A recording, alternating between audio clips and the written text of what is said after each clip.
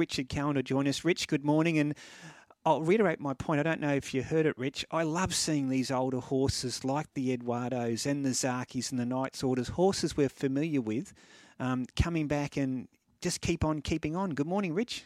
Good morning, Ray. Good morning, Bulldog. You're spot on. It's in all sports. The new kids on the block, they all want to challenge the old boys, and their time will come. But unfortunately, at the moment, Eduardo's just too good. And look, if I had my way, I'd love to see Eduardo win an Everest.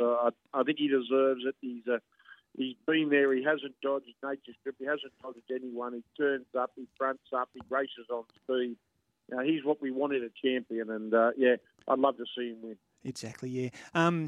Nature Strip was crowned Horse of the Year last night, deservedly so, defeating Very Elegant. I think he's the first horse to regain it, as distinct from retain that title, which is an extraordinary achievement.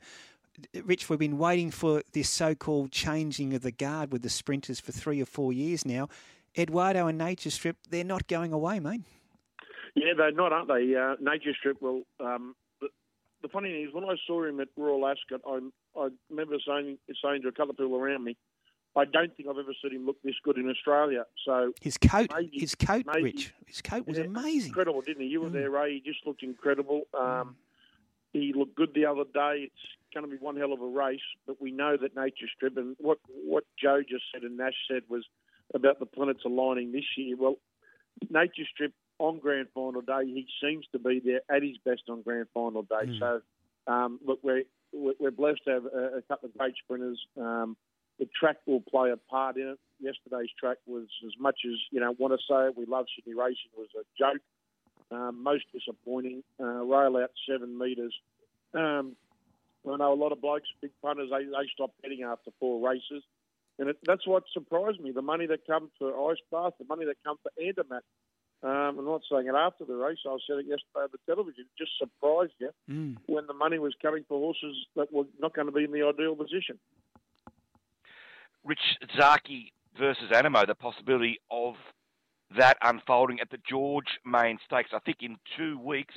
Which horse do you think James McDonald will ride?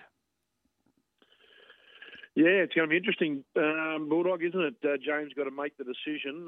One horse has been great to him. The next horse, look, I've just got a feeling he might go with Anamoe, but that's up to James, mate. Unfortunately, Bulldog, I'd love to lock it in.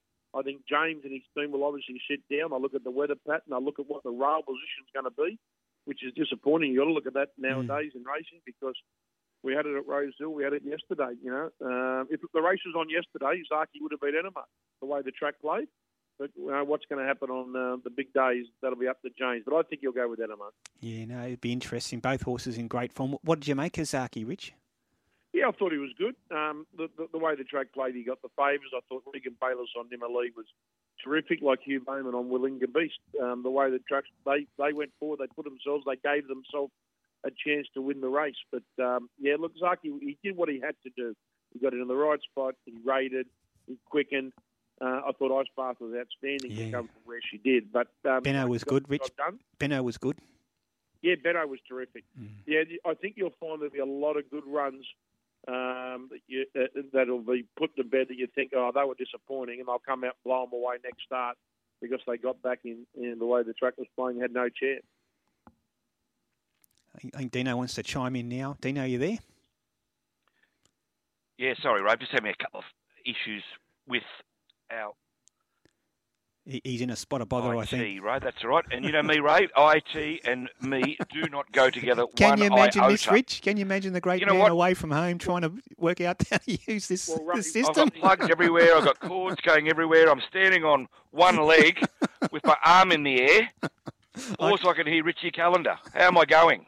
Well, all we heard was you saying that you got some issues, and Ray and I kind of shook our heads and said, "Yeah, he's pretty right with that." Hey, Rich, Father's Day today, mate. What do your lovely girls got planned for you? Do you know?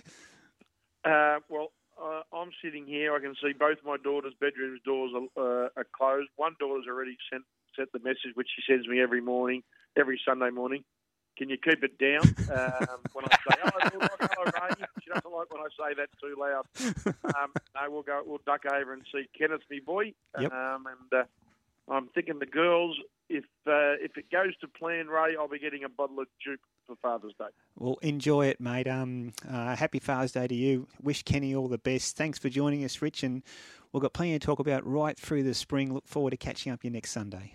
No, definitely. Can I finish with my joke, Ray? Yeah, fire away, my friend. You wouldn't believe it. Bulldog Ray said to me this morning, what rhymes with orange? I said, no, it doesn't. Thanks, Rich.